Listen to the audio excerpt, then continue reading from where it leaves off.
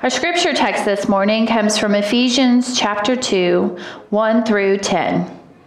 You were dead through the trespasses and sins in which you once lived, following the course of this world, following the ruler of the power of the air, the spirit that is now at work among those who are disobedient. All of us once lived among them in the passions of our flesh, following the desires of flesh and senses, and we were by nature children of wrath like everyone else. But God, who is rich in mercy, out of the great love with which he loved us, even when we were dead through our trespasses, made us alive together with Christ. By grace you have been saved, and raised up with him and seated with him in the heavenly places in Christ Jesus, so that in the ages to come he might show the immeasurable richness of his grace and kindness towards us in Christ Jesus. For by grace you have been saved through faith, and this is not your own doing. It is a gift of God, not the result of works, so that anyone may boast. For we are what he has made us, created in Christ Jesus for good works, which God prepared beforehand to be our way of life. This is the word of God for the people of God. Thanks be to God. I'm taking my next step this morning and stepping out from behind the pulpit and taking a lesson from Pastor Peter and Pastor Kate. So, good morning. How is everyone? Well, I am Pastor Lisa Michelle, and I'm just honored to be able to bring the word to you this morning and hopefully give you some truth and encouragement. So I want to make sure that you all know that this is a safe circle of sharing, that there is no shame and no judgment within this sanctuary. So I'm going to ask you some questions I want you to answer honestly. How many of you have ever gone dumpster diving for a special treasure? Thank you. Thank you for being honest. I'm glad I'm in good, honest company here. How many of you have ever found a priceless item at a thrift store? Something. Okay. I'm in good company today. For some of the things that you might find in the dumpster or that you might find in a thrift store, they may look like a piece of discarded junk. But to you, you probably could see the potential of the item. You were willing to sacrifice your pride to get in the dumpster or pull something out of the trash. And you were willing to put in your time to clean it up, restore it, and make it something new, or to return it to its original glory, to give it purpose again. That's what I worked on this week. My special treasure that had been discarded is my lamp over here. It was no longer of use to someone else, probably considered a piece of junk, and I decided to claim it as my own. The before pictures are really interesting. The lampshade was cracked and torn and barely holding on, and it had no shine on the base of the lamp. It was pretty disgusting. And so this week it has turned into something that I would actually put in my home. And so I'm really proud of my lamp.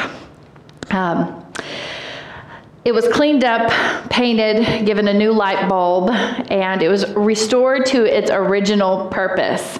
Didn't think that there was like great theology in the lamp, but bear with me. Its original good purpose, this lamp, was always made to be in a home to provide light, to take the darkness out of a room, and to give a warm glow to make it feel like it's at home. And it gets to be that now. This lamp has been restored to its original purpose. Brothers and sisters, our lives are similar to this lamp. Don't worry, I'm not going to make you put on a lampshade as a hat or do anything strange, but I do want to shed some light on the reality of our lives as a part of the family of God. Our scripture today is rich in lighting the path to what it means to have a full life in Christ. So in our scripture, we explore our lives before being a part of the family of God. We talk about how you become part of the family of God, and then what does it mean to live as a child of God, doing the good works that He has planned for us. So life before Christ. Our scripture says that before Christ, we were dead in our trespasses. Kind of like this lamp. It had no purpose. It wasn't being plugged in. It didn't have a light bulb. It wasn't doing anything. It was pretty much dead and useless. And in our lives before Christ, we don't have a purpose. We're just living, sometimes living in disobedience and living in sin and maybe running from God. But my two favorite words in the whole Bible, but God. That's B-U-T-G-O-D, but God. He brought us into the family. Thank goodness. And the scripture says, but God, being rich in mercy because of His great love with which He loved us, even when we were dead in our transgressions, made us alive together with Christ. By grace you have been saved, and raised us up and seated us with Him in the heavenly places in Christ Jesus, so that in the ages to come He might show His surpassing riches of His grace and kindness towards us in Jesus Christ. For by grace you have been saved through faith, not by yourselves. It is a gift from God, not as a result of works, so that no one may boast. So I come back to this lamp. This lamp could not save itself. It could not walk to Walmart and get a new lampshade. It could not seek out a new light bulb on its own. It definitely could not clean itself, or it would have already done that. And it couldn't give itself a new coat of paint and plug itself in. It needed someone to do those things for it. And there's nothing exceptional about this lamp, other than I saw it and decided I wanted it to be mine, and I was willing to do whatever it took to restore this lamp. That's kind of how it is with our relationship with the Lord. There's nothing that we personally can do to save ourselves. It's not a Christian checklist. You do all these things and that gives you salvation. No, salvation is a free gift from God.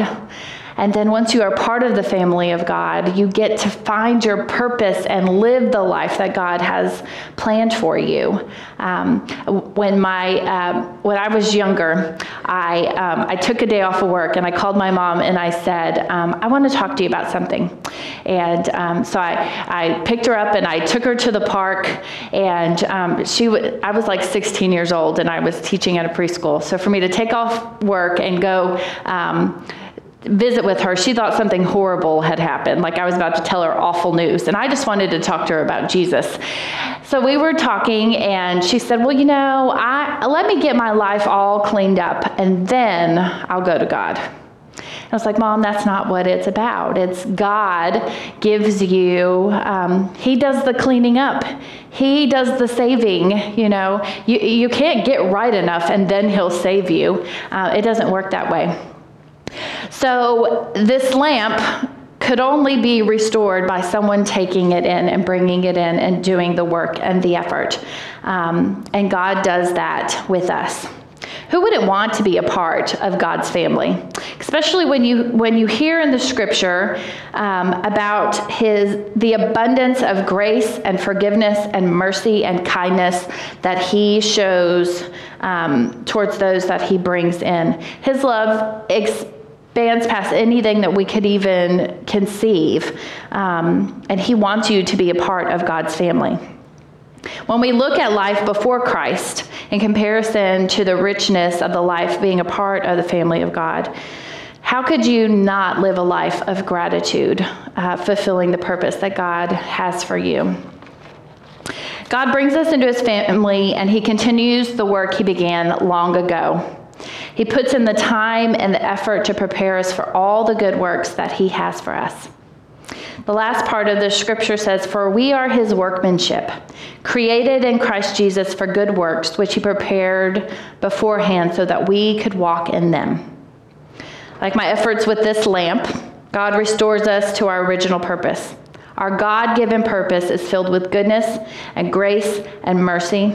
And like Pastor Kate prayed earlier with the children, our God-given purpose is to show love to God and to others as being part of the family of God.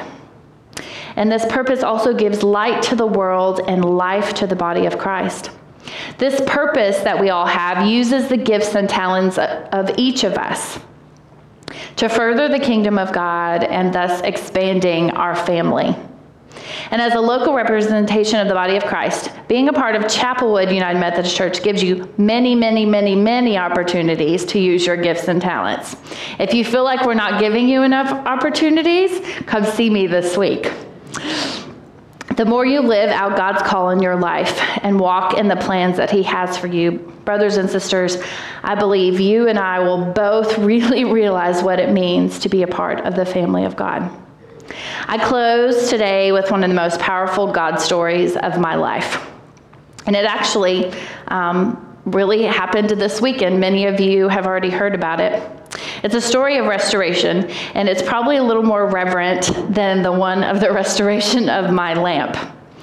At the age of 49, my mother went into liver failure. At one point, she was admitted into the hospital and given a few days to live. I began to make funeral arrangements as encouraged by the doctors. In my desperation, I invited a minister friend to come and visit with my mother. She was in critical care, so normally only one person could be in there, so we kind of snuck him in, and then I, was the fly on the wall in the room, praying and listening to what was going on.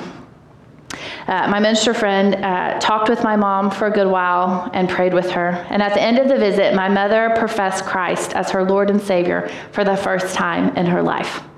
I could hardly believe what I was hearing because I remembered the woman who said, "Let me get my life in order, and then I'll turn to Christ." Well, she definitely didn't have her life in order. She was given a few days to live.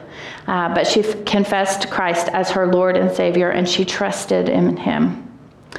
3 days later, she left the hospital and has never returned. During the last 7 years, my mother has been on the liver transplant list at Methodist Hospital, where she's been taken care of by our great Methodists. And during the past 7 years, my mother has grown in her faith and her understanding of what it means to be a part of the family of God. Starting your faith journey at age 49 on your deathbed is an interesting journey to begin for her. She had never walked with the Lord, so it was a whole new world of trust and learning and experiencing forgiveness and grace and mercy. This past Wednesday, my mom said, "Hey, can you take off work and take me to my appointment at Methodist Hospital?" And Wednesdays are normally really busy days, but I felt like I needed to do this for my mom. So I did, and I snuck into the room where the transplant doctor was talking to her because I just wanted, to hear his side of things of what was going on. Not that I don't trust my mother, but it always sounds better when you hear it from the doctor. And we were both surprised to hear the doctor say that my mother is one of the few people who have showed such great healing and improvement who are on the transplant list. So on Wednesday, my mother proudly announced that she has graduated from the transplant list. She said so much improvement that she no longer needs to be on the list. I had to hold back tears for most of the afternoon and through our celebration lunch at Olive Garden. You see, my mother was lost. She was dead in her sins, living a life without Christ. But God, my favorite 2 words in the whole Bible, but God, rich in mercy, saved her. He saved her soul first, and then he restored her life and her body. And now she lives a life as a part of the family of God. She's still trying to figure out what that looks like, what good works God has called her to. But there's no doubt in her mind that she has been given a new life, both spiritually and physically. And she knows that she has a purpose as a child of God. And as her daughter, and I've shared this, with our staff, I fully believe that my mother's purpose is to be my mom and to help me become all that I am supposed to be as a pastor. What's the story of your salvation? What's your but God story? Are you living in it now? Like, is something going on in your lives right now that you've had a but God moment? Or you're waiting on your but God moment. You're waiting for things to turn around. You're waiting for a family member to know Christ. You're waiting for breakthrough in your marriage. There is a but God story in your life. What good works has God called you to as a part of his family? What's your role and purpose as a part of the family of God? We all have them. We all have roles. We're all important to this body. And what is your role and purpose as a part of this church family? What does God have in store for you here? What's your next step? You have been saved, brought in, adopted, and restored. So what now? As always, if you would like to talk to one of the pastors about what your next steps may be, please reach out to us. We want to hear about what's going on your journey, and we want to walk with you. So if God is tugging at your heart today about something new, something that is a good work that he has in store for you, please seek us out. That's what we're here for.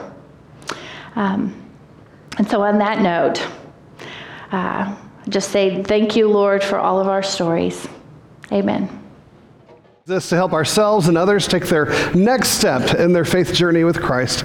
And not to scatter a bunch of steps all over the place, but to align those with our 12-month goal of building up inside ourselves those vital practices of Christian faith that when caught by the children who are near and dear to us, it will result in that kind of good life, good works that Pastor Lisa Michelle has talked about. We also recognize that over the course of 3 years, our vision is to raise a generation of faith, to empower a group of children and youth and young adults that will be the future generations and leaders of the church.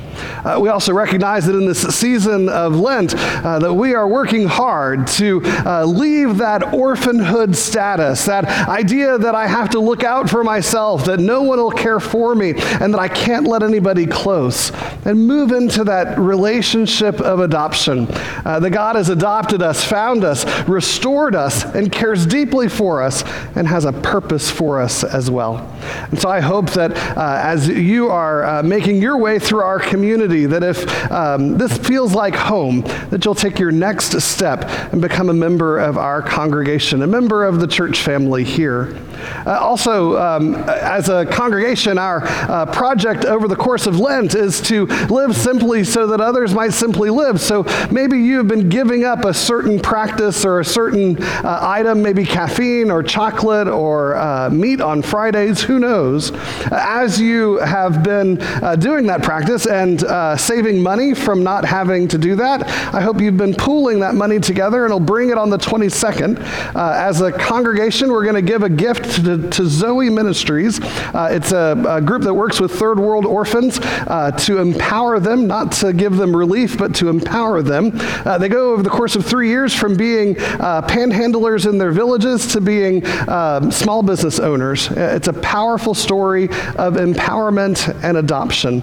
And so I hope that you'll bring those gifts next week as we commit those gifts to Zoe. Now, any gift that we give will be wonderful, but I want to encourage us to think towards the goal of $7,500. I know that's a lot of money, but if we get to the point of $7,500, Zoe will connect connect us with a working group of orphans. That'll be anywhere from 60 to 100 orphans. And over the course of the 3 years, we will get to hear of their stories of empowerment.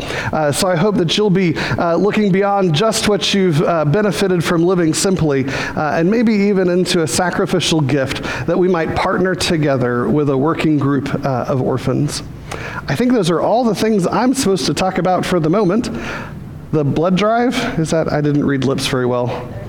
Thursday, that's right. Maybe something Pastor Lisa Michelle said today in her sermon stirred up something within you.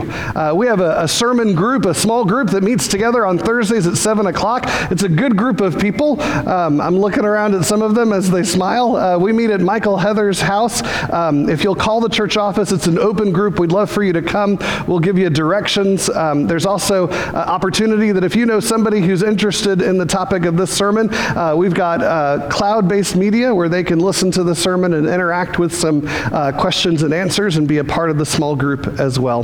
We hope that you'll take your next step and participate as well. All right, I'm trying to read Betty Phillips's lips now.